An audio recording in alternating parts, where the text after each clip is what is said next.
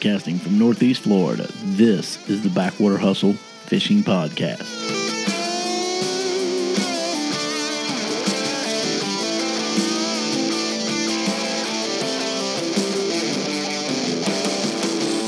Here are your hosts, Captain Don Taylor Jr. and Captain Ty McNeely. So what we're going to discuss a little bit today, we've had some pretty interesting conversations throughout the week, and we're going to talk about fishing myths. What is a myth? And a myth? Myth. And how those myths come about. Let's kind of set it up for the folks. So, all right, go ahead. Just from us talking here recently and growing up here in Florida, and if you guys fish out there, or you know someone that fishes, and when the clouds roll in or the clouds depart, or it gets hot or it gets cold, or several things like that take place, and people say, oh, you got to hit the water, or hey, you're crazy about fishing today. Well, we've kind of been talking about for the last several months about what is actual factual science. Actual factual. It's pretty good, wasn't it? Yeah, I'm liking that. Yeah, me too. This could be the actual factual podcast. And so it's this is the science behind the myths, the urban legends, the do's and don'ts. Right. So let's give. Should I stay or should I go? Type deal. I've got just to start. I got a little story, and it ties all of this what we're going to say today into this. And if this guy is out there anywhere in the world listening. Danimal Grego. He knows who he is. His name's Dan Grego, and I lived with him out in the Marshall Islands. Danimal? His name was Dan, so everybody called him Danimal. Okay. He'll know who he is. I doubt he's around anymore, but if he is, he's probably fishing somewhere. Yeah, maybe. This guy built a boat. He bought a boat. He tore it apart and rebuilt it, and he said that he was going to challenge all the myths of fishing. So he was going to have a case of bananas on the boat. He was going to rename it twice. He was going to have a woman as a captain. Everything that he could come up with before he did his maiden voyage. Okay? So he did all those things. He didn't christen the boat. He named it, renamed it, and then actually cast it off the first time without a name. Had a woman at the helm. Had a case of bananas on the boat and all these good things. He absolutely lost both engine power. He had twin 120s on it. Lost engine power, and he couldn't throw an anchor. He was in 4,000 feet of water. Couldn't get the motors to start. Hit the reef, and his boat sank. Maiden voyage. Are you serious? I am as dead serious as I can be. Okay, you just got some bad luck. That's a true story. So he will never believe a myth. He will think that it's true. Okay. Well, first of all, I'm not sure if it's a myth or a superstition. If that's not two in the same, perhaps. Is there? I don't think there's a difference. You don't think so? I don't know. I'm not a wordsmith, so I'm not up on. Well, not either. Well, if you're superstitious about something, that would be like I guess you are technically superstitious about bananas being on the boat. But a myth would be that your boat will sink if you have bananas on the boat. Does that make sense? Yeah, I guess. I mean, I guess baseball players, if you step on the white line, that's but I mean, maybe that's where myth comes from, a superstition.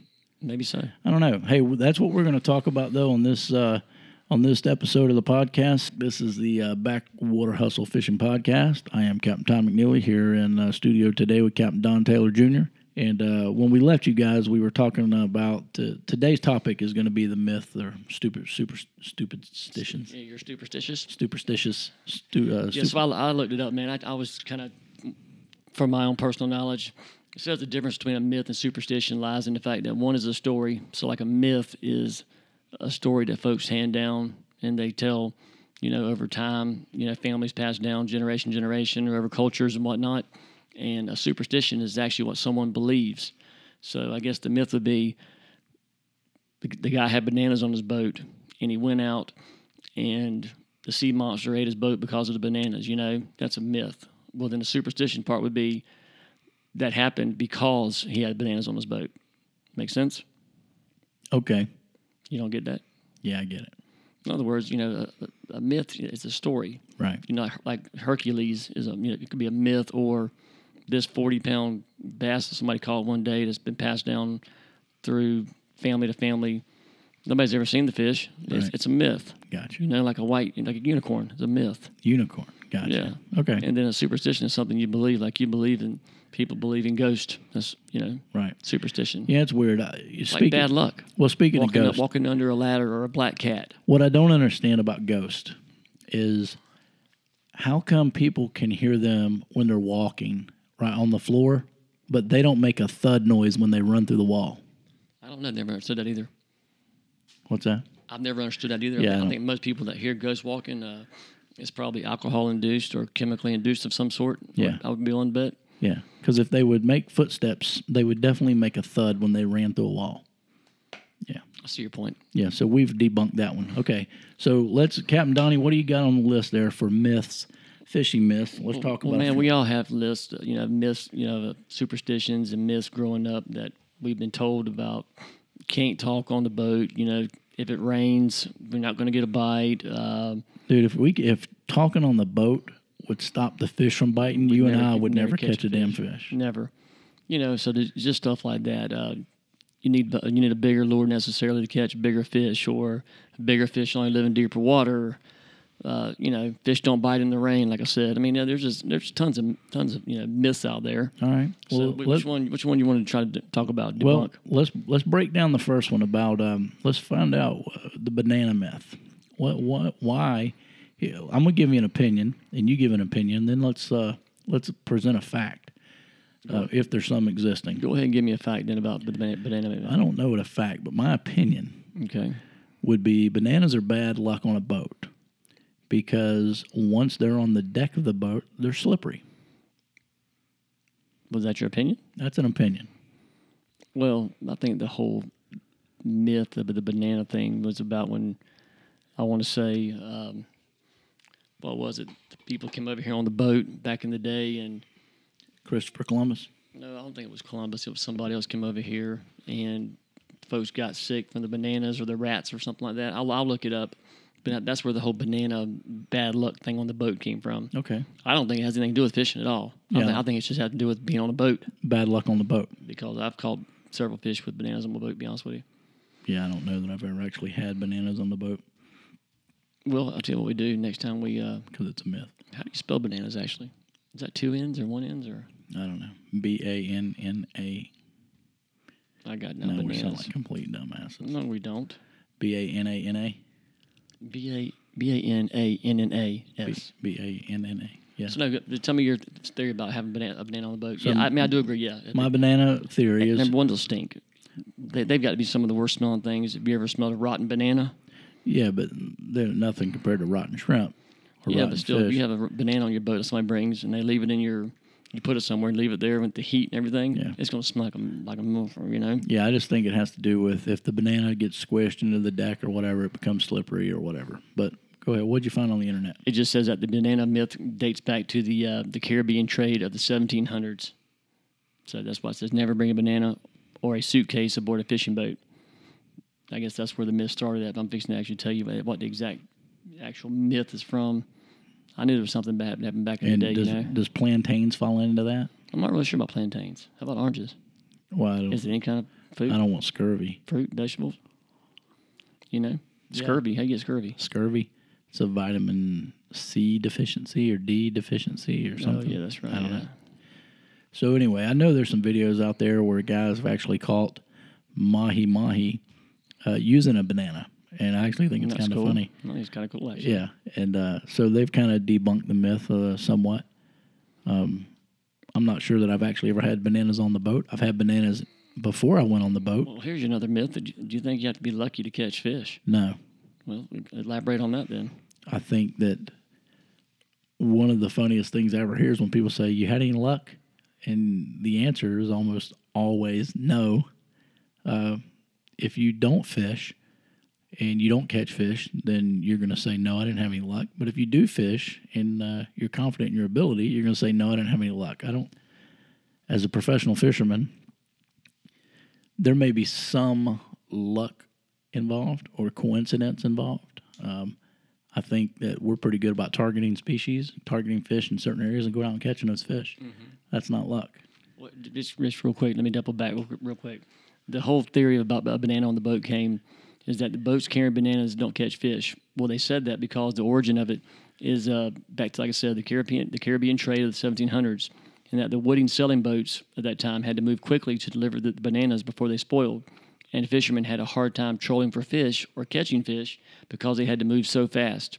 And so because of that, that is one reason why they said the boats with bananas don't catch fish. Slow boat. The slow boat, exactly. Gotcha. All right. Well, then the other one was a lot of boats that were carrying bananas. They originated during that time. Bananas would cause the boat to sink. That just came about because a lot of boats that used to carry bananas, they never made it back to their port, which, that could be the weather, that could be anything. Could have been my God, that's, Yeah. you name that. And then there was the last one about how there was some of them that got, that people got sick on board, and they transferred to people on land, Right. and they kind of blamed it on the bananas, which actually came from the rats, I believe. Yeah. Okay. So no one slipped and fell on a banana. I haven't seen anybody falling. Yeah, I haven't even seen anybody fall, slipping and falling. Right. But like as far as luck goes, back to your point, you're talking about luck. Yeah. I think, fishing, granted what we do is a lot of it, it does take skill. Skill is, I think, the biggest part of it. To me, the only time luck comes into play is, and I don't know if you can necessarily call this luck, is when, let's say you hook a fish, you get him right to the boat, you bring him overboard, and as soon as you get him on the deck, he falls off. That's kind of, you could call that lucky. That could be bad luck. You call it lucky he didn't come off in the water. Yeah. He come off on deck. Or else, like I always use this story because it's happened to me, so I know it's true. Fishing in the IFA tournament last year, we're on a huge school of redfish, threw into the school, pulled out 2 fish out of the school, 26 and a half, 25 and a half. Was that good luck or bad luck? We had 2 nice fish, 11 and some odd pounds, but we could have easily just as caught 2 27s or a 27 and a 26 or a 2 25s or 2 22s. But the point is, so is it good luck or bad luck? To me, that's where the luck comes into it, Well, for me, I look at it as if you lined up 100 fishermen that day and they all casted into that same school, would they have all caught fish? Right? Couldn't tell you. Right. So, I mean, I think the luck while fishing is going to be a hard one to prove maybe. Can anyone with a fishing pole go out and catch fish? Sure they can. Sure they can. Right. But absolutely. Can they target those fish? And I mean, bank fishing's one thing. You get in a boat and you go run the areas that we fish in the southeastern United States and the diverse fishing grounds that we have. You got to kind of have your poop wired tight to go out every day and catch fish. And as a recreational fisherman, you got guys that are out there fishing, and God love every one of you, but you're out there fishing, 50 to maybe 100 days out of the year if you're lucky. I think the luck comes when those guys, those weekend anglers that you're referring to, and they go out to a public spot, and you know what? Yeah, they may catch a 35-inch redfish, let's say. Well, you know what? That could be lucky then. Sure, absolutely. You got lucky, you caught a real good fish. Yeah. So to me, that's where maybe the luck factor, if you want to call it luck, but the guy still had to be there. Yeah, he still had to be there. Still had to catch him, reel him in, get him on board. And so all that takes skill, but it just happens. It's happenstance, if you will. Yeah, but when you get a commercial guy or professional, I hate to use the word commercial fishing and tie that into guide fishing. Yeah, I don't like that it either. So when you're a professional fisherman, and you have to take out 200 plus trips a year and produce fish, the luck is gone. I believe. No, I don't think there's luck. That's all skill. I mean, in my opinion, that's where it's not. I wouldn't even call it skill. That's just our job, and so therefore you work hard at your craft. And part of your job is knowing where fish are at, and that how you get out there every day, or like we do, or I do, and I bust my tail and I follow the fish. I find the fish, then I follow them and keep up with them, and watch them. And as you've fished with me now, where I've showed you the day where I'll find redfish that are a certain size, and I'll go back there and I'll keep monitoring those fish month after month after month to see if the school's still there, the size, if they're getting bigger, if it's depleted, they moved on, and et cetera, et cetera. And so that's all part of the skill. That's part of the just being good at your craft and working at it day in and day out to being the best guide that you can be, so you'll have a very good result for your clients. Right. Yeah, of course, and that's what we're saying. So, all right, give us another myth here. We don't leave fish to find fish. Don't leave fish to find fish, and that's a myth. How? It says it might not make sense to leave an area when you're catching fish, but similar sized fish usually congregate together. So how about that? Okay. Do you agree with that? Yeah, I definitely believe that certain size fish congregate together. So in other words, if you're on a school of fish and you're catching, like we do, rat reds, Yeah. well, I mean, you know this as well as I do, or even trout, you're primarily going to catch rat reds there. Yeah, and I do believe that. That's a fact. Yes, and I do believe larger fish are maybe in the area. They're on the fringes, offshore fishing. You can find it all day long. You get in a bird pile where birds are eating bait. Bait are the smaller fish. Then you've got your other predator, your larger predator fish coming in to eat those. On the fringes, you've got your marlin, your big tuna. So I do believe that even on the inshore fish that we fish, the myth is you're not going to find a big mama trout hanging around a bunch of dink trout. Well, I think the myth part of this one is that you should never leave fish if you're on fish, and that's just not true. The reality of it is, if you're on a school of 13 to 15 inch trout, the reality of it is those trout are going to 99% of the time be that 13 to 15, 16, 17 inches. So you're going to have to move in order to find a bigger trout. Same thing with redfish. You go to a school of rat reds. I mean, I just was out this Monday and we caught 27 redfish, and we sight casted 2 of them. And I think you saw pictures of those. So why, if redfish are schooling fish and trout are schooling fish, then why wouldn't you be able to find larger fish hanging around with the smaller fish? The bigger fish aren't going to compete with the smaller fish to eat. Right. That's why. Same as being offshore, like I just said. So when you say you move, you may only have to move into a little deeper water. Those larger fish are going to be around somewhere. Yeah, absolutely. I mean, you can maybe move 100 yards down the bank or move 20 yards, further out in deeper water. Yeah, absolutely. Yeah, but the point, I think, the myth is that you should never leave feeding fish to go find other fish, which is not true. Okay, all right, good. That's all we're saying. I mean, don't you agree with that? Yeah, okay. I mean, we've proven that theory, and so I mean, especially if I have clients on the boat. What's that? Especially if I have clients on the boat. Well, most clients, they just want to catch fish. They want to catch fish and bend a rod and have a good time, and we're actually entertainers as well. We are, fishing is secondary, and so as long as they're being entertained and they catch fish, most clients are, most clients are having a good time. How about you have to fish deeper water to find bigger fish? How about that? Is this myth number 3? It's just another myth. I'm not really putting numbers on them here, but well, it's the third one we've talked about. Okay. All right. So what was it again? Say it one more time. So do you need to fish deeper water to catch bigger fish? No. Okay. Give me your idea. Size being relative. Say that again. Let me rephrase that for you. Then how about this? Big fish only live in deep water. How about that? I think the term deep. Well, it's got to be relative, obviously, of course. Right. That would be because 800-pound fishing gonna be living in 2 foot of water. Right. So all things being relative, let me go ahead and no, I got you. Inshore fishing. The answer to your question is no. Big fish live everywhere. The evidence, we've seen it in the news here lately. They've had 7,000-pound whales wash up on shore. Right. They just had video of blue marlin in the surf. Well, our own experience, we've caught 34, 35 inch redfish in 10 inches of water. Right. Yeah. 8 inches of water. Yeah. And so I believe they go wherever they can swim. Where they can feed and swim. Absolutely. Yeah, we've both seen bottlenose dolphin come up into a foot of water. You're talking 600 sharks. Yeah, sharks come up in 5 foot bull sharks. Yeah, or black tip sharks, I should say. Yeah. So I think that's that missed bunk a little bit. Yeah, so we debunked that one too. I knew that one from the get go, but some people think that stuff. How about you have to use bigger bait to catch bigger fish? Elephants eat peanuts. Elephants eat peanuts, and how is that relevant to fishing? Well, think of what the question you just asked was what? Do you have to use a bigger bait to catch bigger fish? And my answer is elephants eat peanuts. Okay, so we've debunked that one. Then we'll keep moving along. I say that one's bunked. All right. How about this then? How about give us 2 more? How about fish have 5-second memories? No, man. Anglers are the one that have 5-second memories, man. I don't know. And this is going to be a good topic. Let's we'll come back and talk about this one because I just, even like I said on Monday, caught the same fish. We've both caught the same fish within minutes of each other. Right. I mean, literally minutes, maybe 2 or 3 minutes. So 5 seconds. Well, I don't think I've ever caught one within 5 seconds. I don't either, but I'm not really positive. But it does say that a study showed that fish remember things for up to 5 months.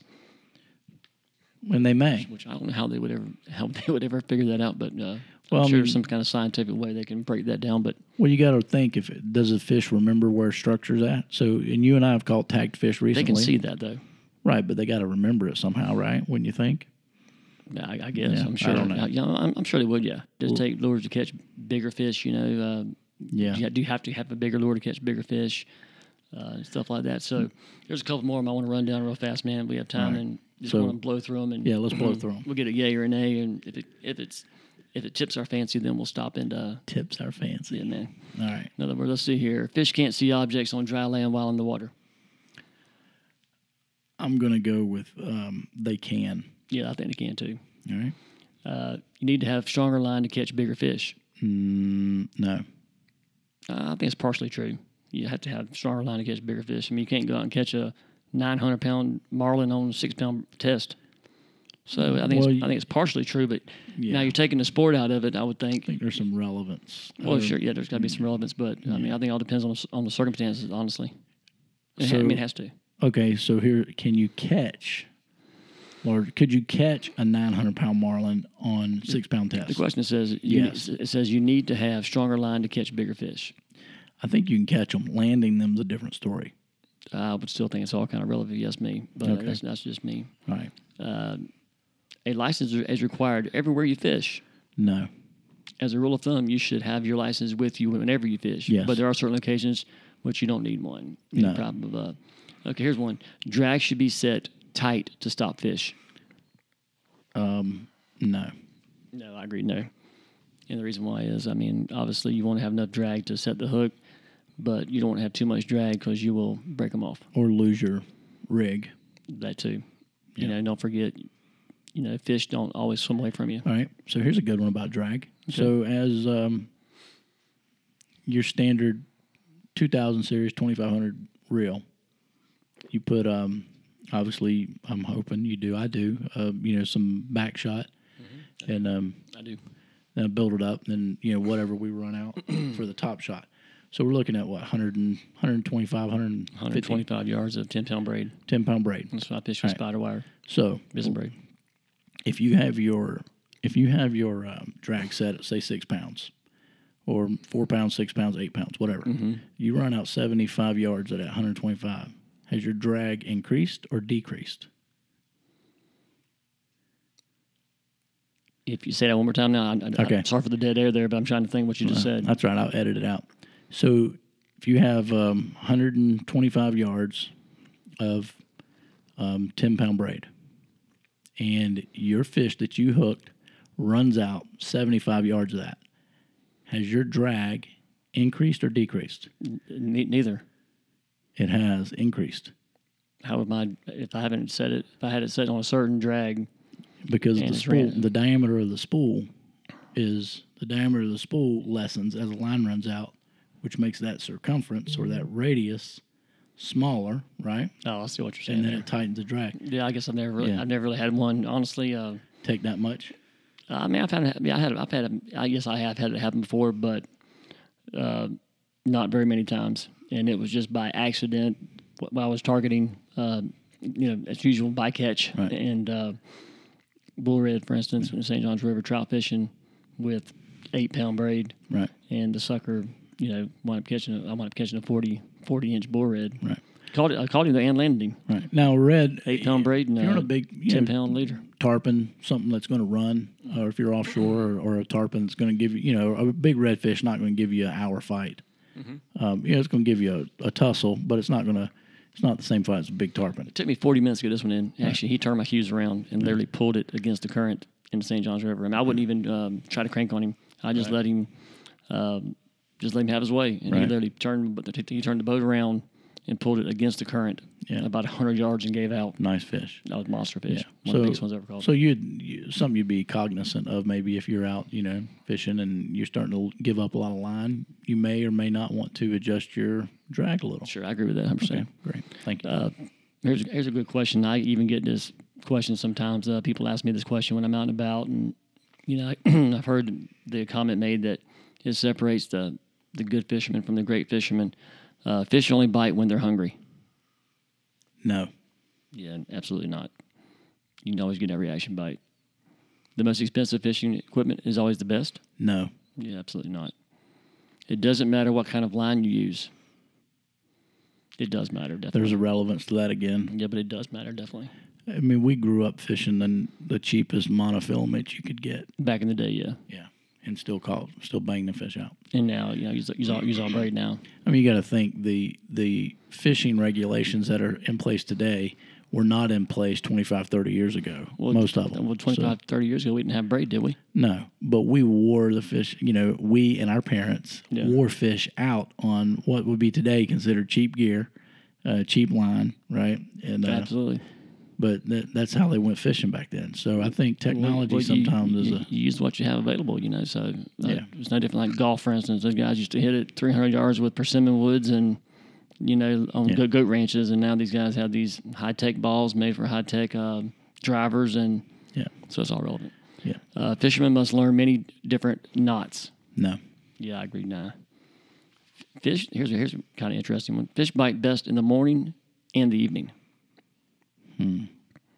Okay. I think it's just partly true. I mean, I think it all depends on location. I love to fish in the morning and in the evening. So do I. But I mean, I think that's more just for the nature and the beauty of the water. I don't know. There may be some. I think it's location. Lakes are differently. Like it says, I'm reading.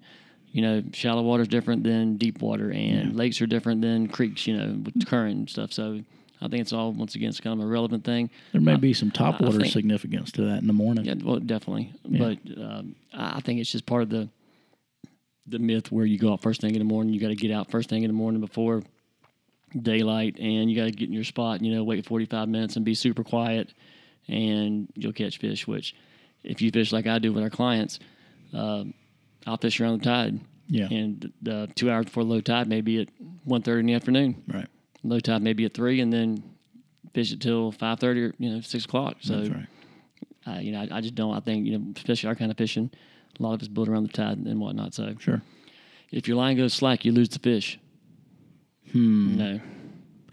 Not always. If you've lost, no. I think what it's trying to say is if you're fishing and you hook a fish and your line goes slack, that means you lost the fish, which we know is not true. No. That means he could be kamikaze in the boat or something. Yeah, he could be coming right at you. Yeah, exactly. Sure. So, and then we've already touched on bananas, and that's it. There is one more that I skipped earlier that I want to come back and talk about because I don't want to call it a lightning rod topic, but I think it's going to go against the general knowledge of what most of us were taught. And I say most of us, that fished 20, 30, 40 years ago, our fathers and their fathers. And so there's one on here that talks about the barometric pressure.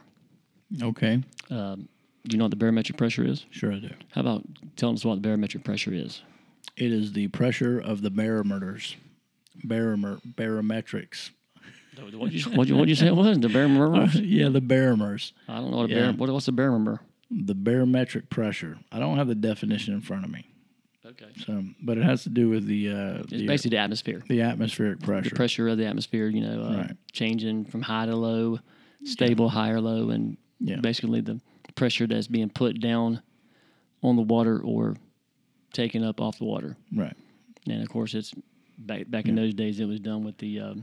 Well, even today, I think every newscast, every newspaper, every fishing report talks about barometric pressure as either rising or falling. Well, basically, you hear the term low pressure system or a high pressure system, which normally refers to either nice weather or bad weather. Yeah, exactly. Yeah. So the bright sunny skies, clear skies, or you got rain coming. So the pressure rising or falling, the lower the pressure or the higher the pressure, maybe affects creatures above the surface, but has nothing to do at all with, or very little to do with subsurface creatures or marine fish. Correct. And I think a lot of guys have been always taught, you've always been taught, or it could be, like I said, it's a myth. And I guess, this probably goes myth and superstition. Okay. In this case, I think this would be a superstition that you catch fish based on what the barometric pressure is doing. Okay, you know that there's a lot of people out there that's going to think we're nuts right about now. Well, they probably are. I think we're nuts anyways, but Yeah. they're going to think we're off our rocker definitely now. So, Right. Okay. but after this break here, I want to really get into this because it's going to take us a little bit of time. I don't want to get cut short here on this one, but I want to discuss with you the differences. First of all, let's talk about what barometric pressure is. Let's give them an exact, definition, and then we'll talk about what we've all, just like Christopher Columbus discovered America. We landed on the moon. Right. One of those kind of deals where something we've always been taught Yeah. that may not necessarily be the truth. Right.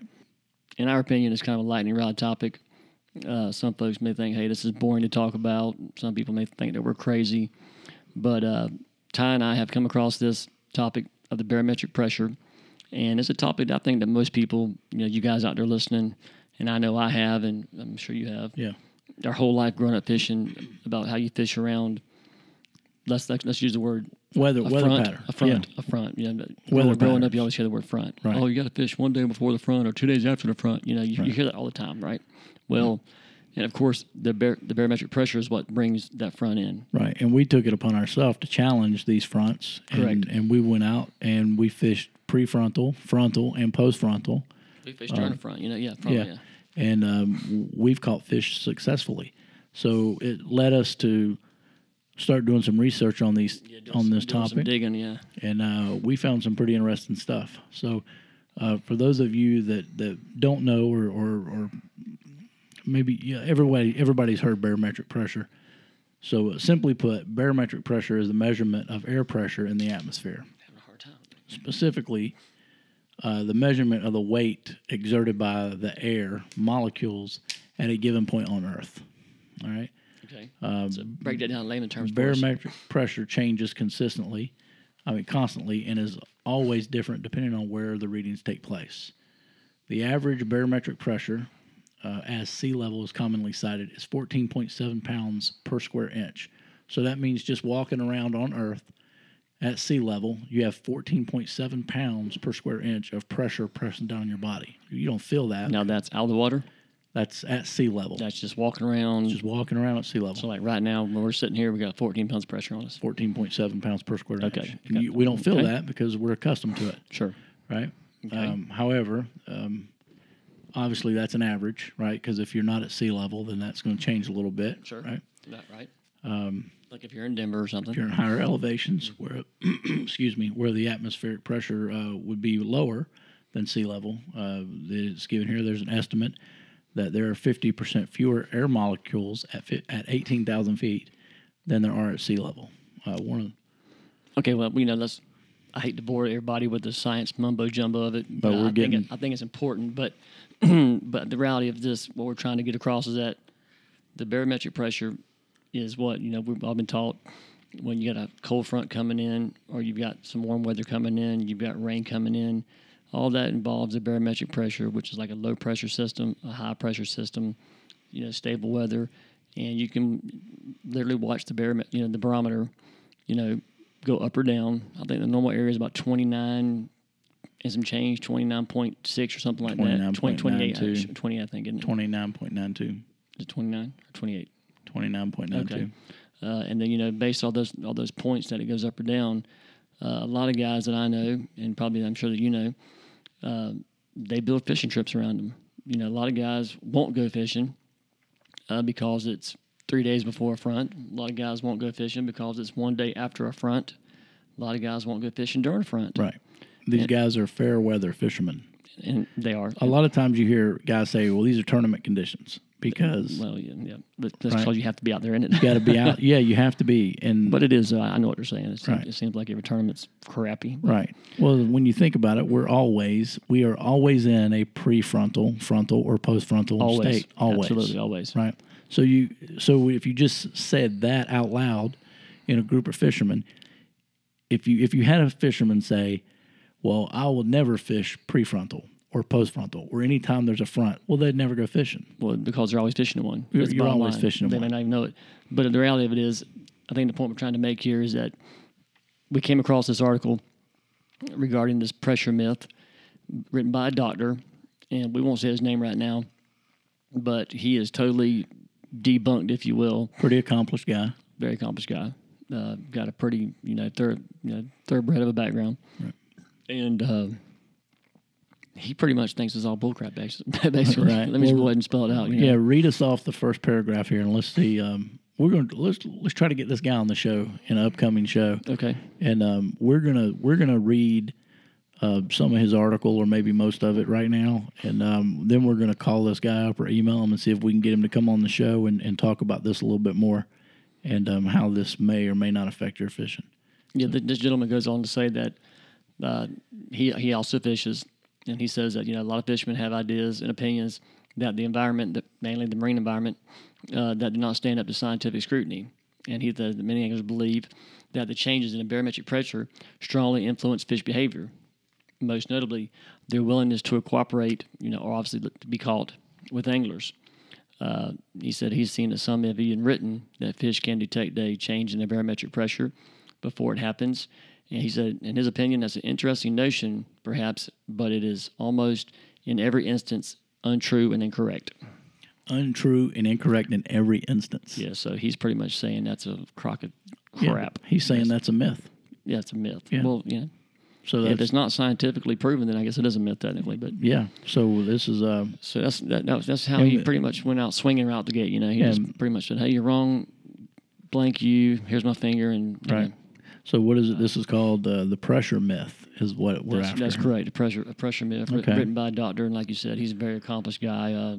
Got a very good academic background.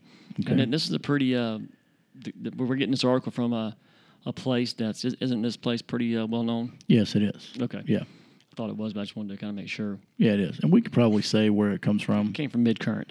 Yeah. The article's in the Midcurrent magazine. Yeah, and I should say magazine online. Online magazine. Yeah, sure. Yeah. He also goes to say that a rise or fall in the barometric pressure, such as with an approaching cold front, usually means a shift in the weather pattern, and it is the change in the weather. He says not any fluctuation in the barometric pressure that affects both the fish and the fishing. So let me just say that one more time, okay? Yeah. Say it again. Okay. He says a rise or fall in barometric pressure, such as with an approaching cold front, usually means a shift in the weather pattern.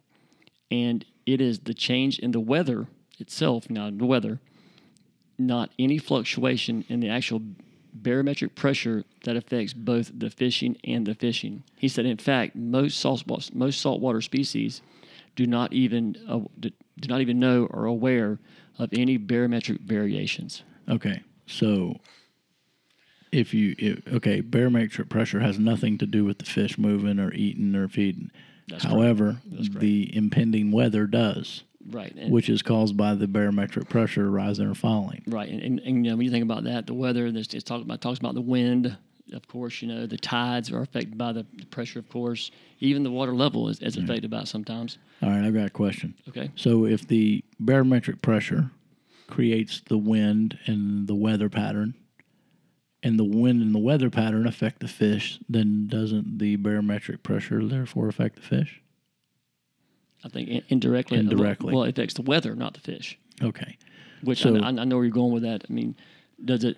I think, and we're heading to it. I think when people think of barometric pressure, the first thing you hear people throw out right out the gate is, "Oh, it affects your swim bladder."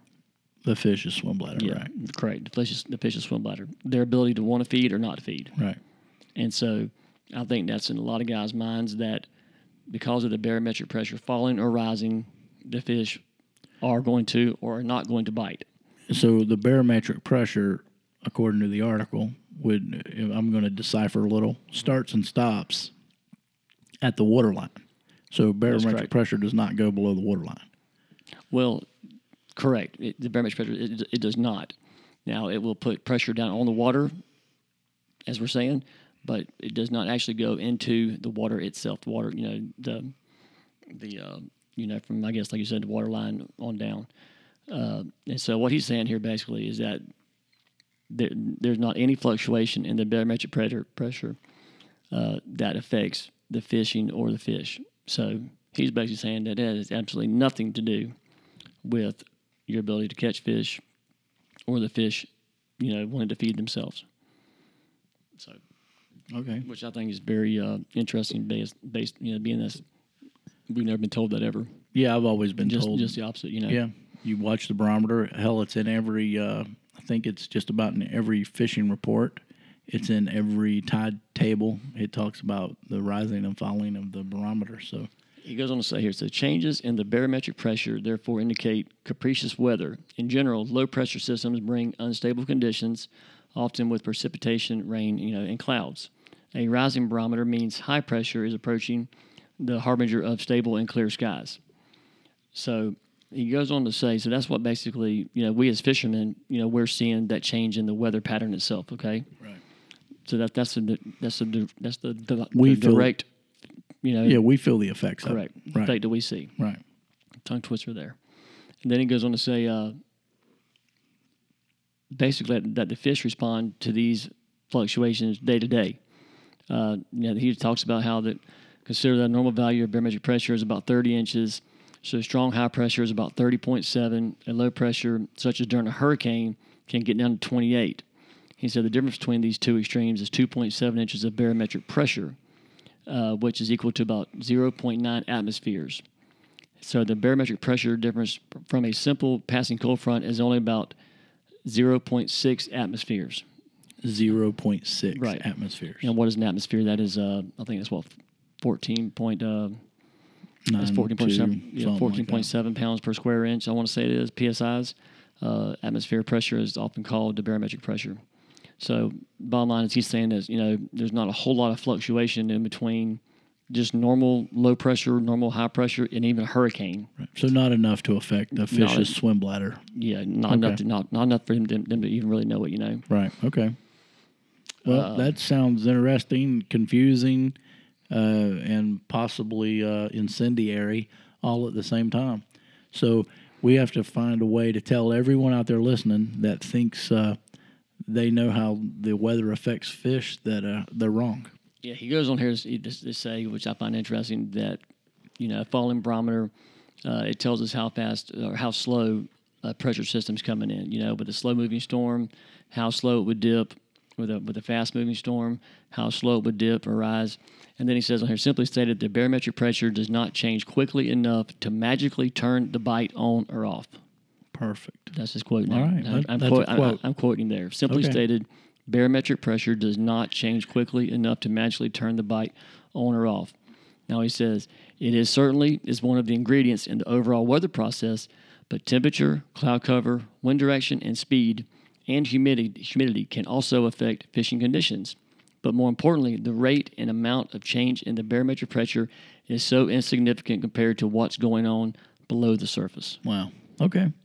Sounds good to me. And then it's a big long article here, and it goes on to some numbers, but it's got his name there and his resume and those things. Well, it also has on here what he thinks that actually affects the fish and the fish, their ability to feed, or their need to feed, I should say. And then he talks about just a different kind of pressure, which I don't think that I was really aware of until maybe a month or so ago. Right. That affects them directly. Okay. And we can come back and talk about that here in a second if you want to.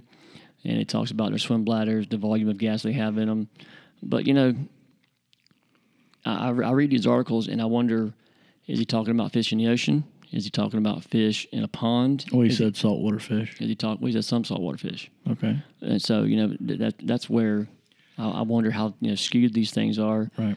And when they do these research, these tests and whatnot, are they doing? Where are they doing them at? I'd like to have more information about that. And maybe when we get him on here, we can ask him those kind of questions. Yeah, we're going to try to get him on. I think does the salinity of the water play a factor? If a fish is more has more cartilage in its body, maybe like a shark, do they have the same issues? Do all fish have these issues? Or some swim bladders thicker than others? I got a lot of questions. Right. So, yeah. But I find it very interesting the way he just basically says that the barometric pressure doesn't, have anything to do with it. This other type of pressure that we'll talk about here in a little bit. It does. He does talk about how there's a different kind of pressure that he associates. With the fish or swim bladder, even us as humans, be able to dive or even swim in, several feet underneath the water. And I really don't want to bore everybody with at a depth of like 32 feet in the ocean, blah blah blah. which I guess it may add some credence to it, but I'd rather give the folks the article Right. where they can find it at and Yeah. let them read it themselves Right. And that's and see what they think. You know, that's midcurrent.com. yes, it's midcurrent.com, and the article title is "The Pressure Myth." The pressure myth. Yes. All right.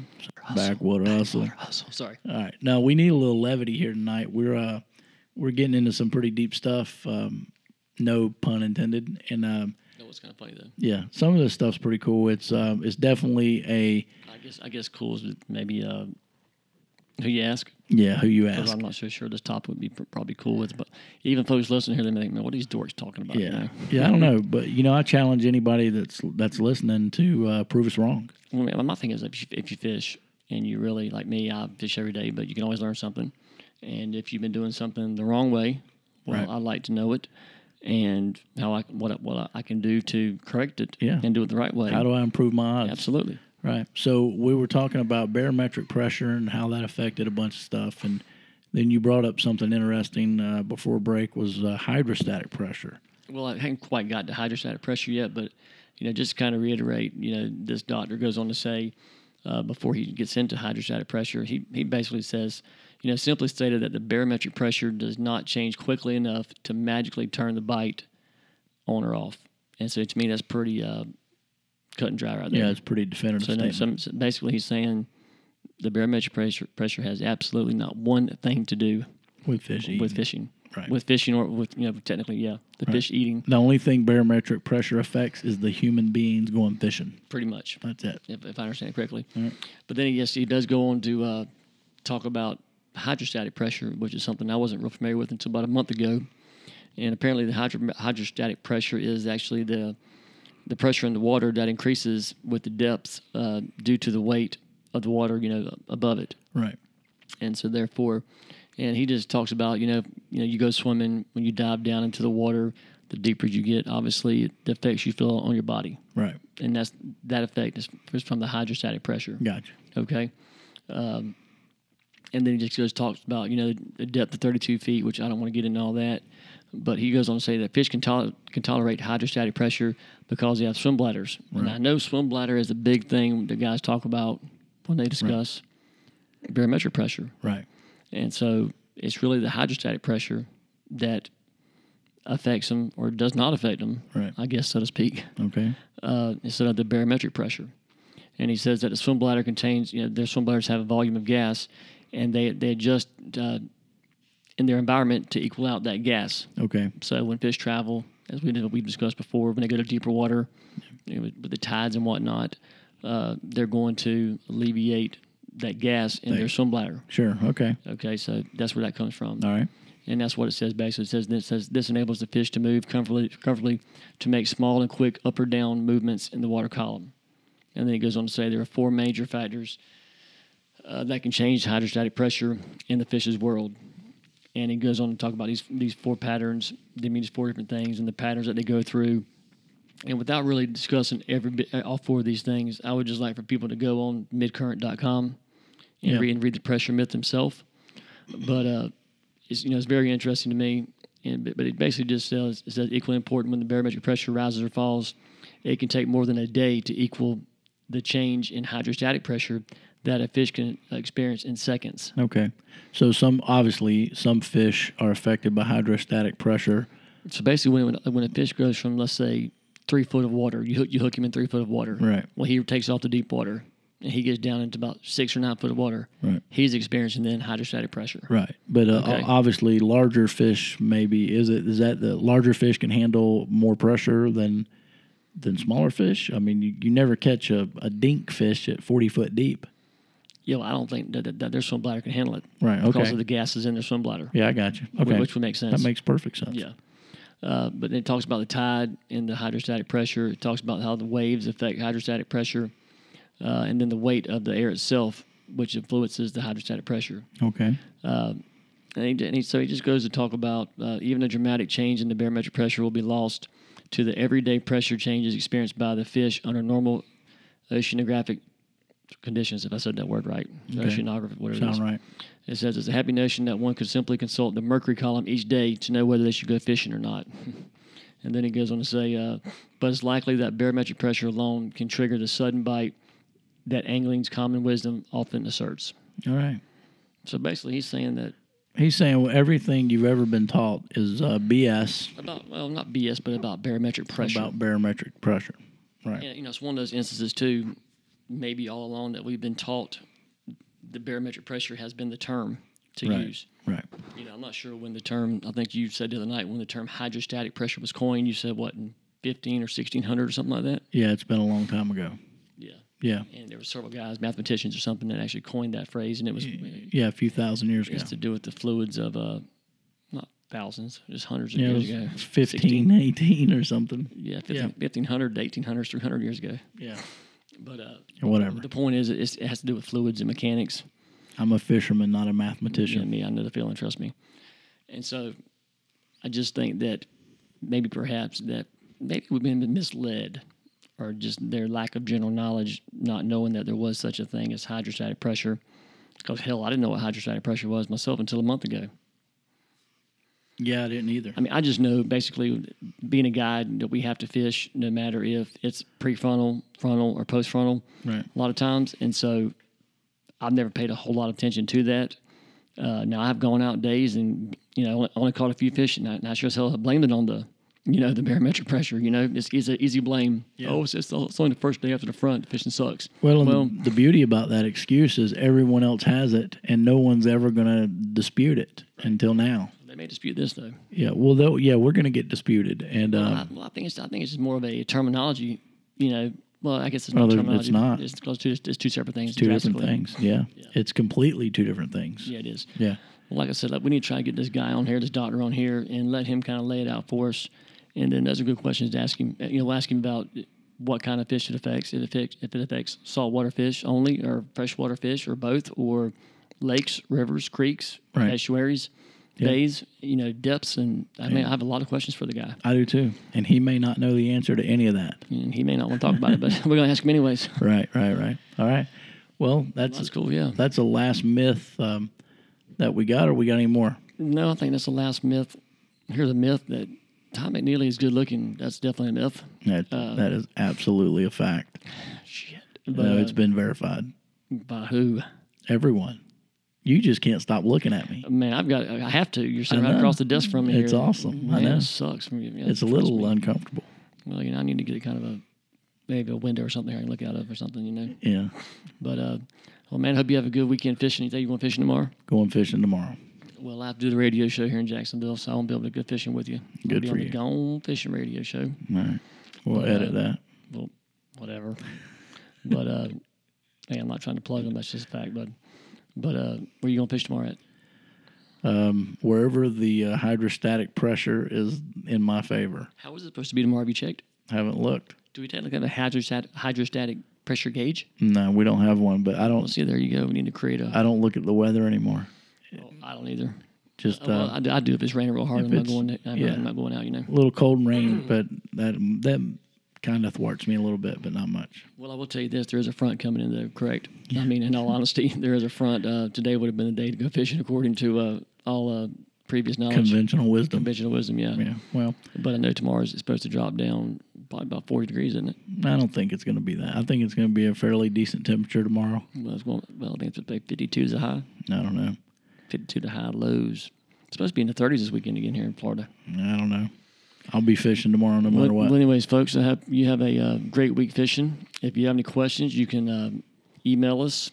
If you don't have any questions, it's because you don't fish or you didn't listen to this podcast. Exactly. And Ty has now created us we now have a Facebook page, and we have a Instagram page, and we're on the World Wide Web now, which is news to me. Yeah. But I guess people can see us, and we'll be putting pictures up there of fish that we caught in hydrostatic conditions. And Hydrostatic conditions. And I may even put a photo of myself out there. I'm not real sure yet. let's don't scare them that bad, dude. They won't listen to us. Yeah, it'd be great. I think I like a black and white picture of you, a mural of you going, Yeah, just awesome, dude. just of my beard. just the beard. Yeah. The bearded wonder. Well, that's maybe that's enough boring people for today. If it's boring, not boring to me, I love it. I love the education behind it. It's awesome. I can't wait to see if we can get this doctor on the show and maybe back up or debunk or We'll send him a hat or something. have no idea what's going on. So that's our myth show, or our anti-myth show.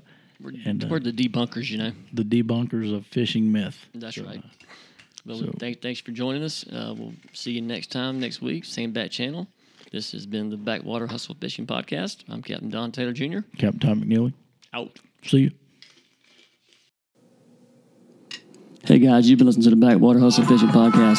Check us out on the web at backwaterhustle.wordpress.com or check us out on Facebook at Backwater Hustle, the Fishing Podcast. You can reach us at bckwaterhustle@gmail.com and hit us up on Instagram at bckwaterhustle. This has been the Backwater Hustle Fishing Podcast. Out.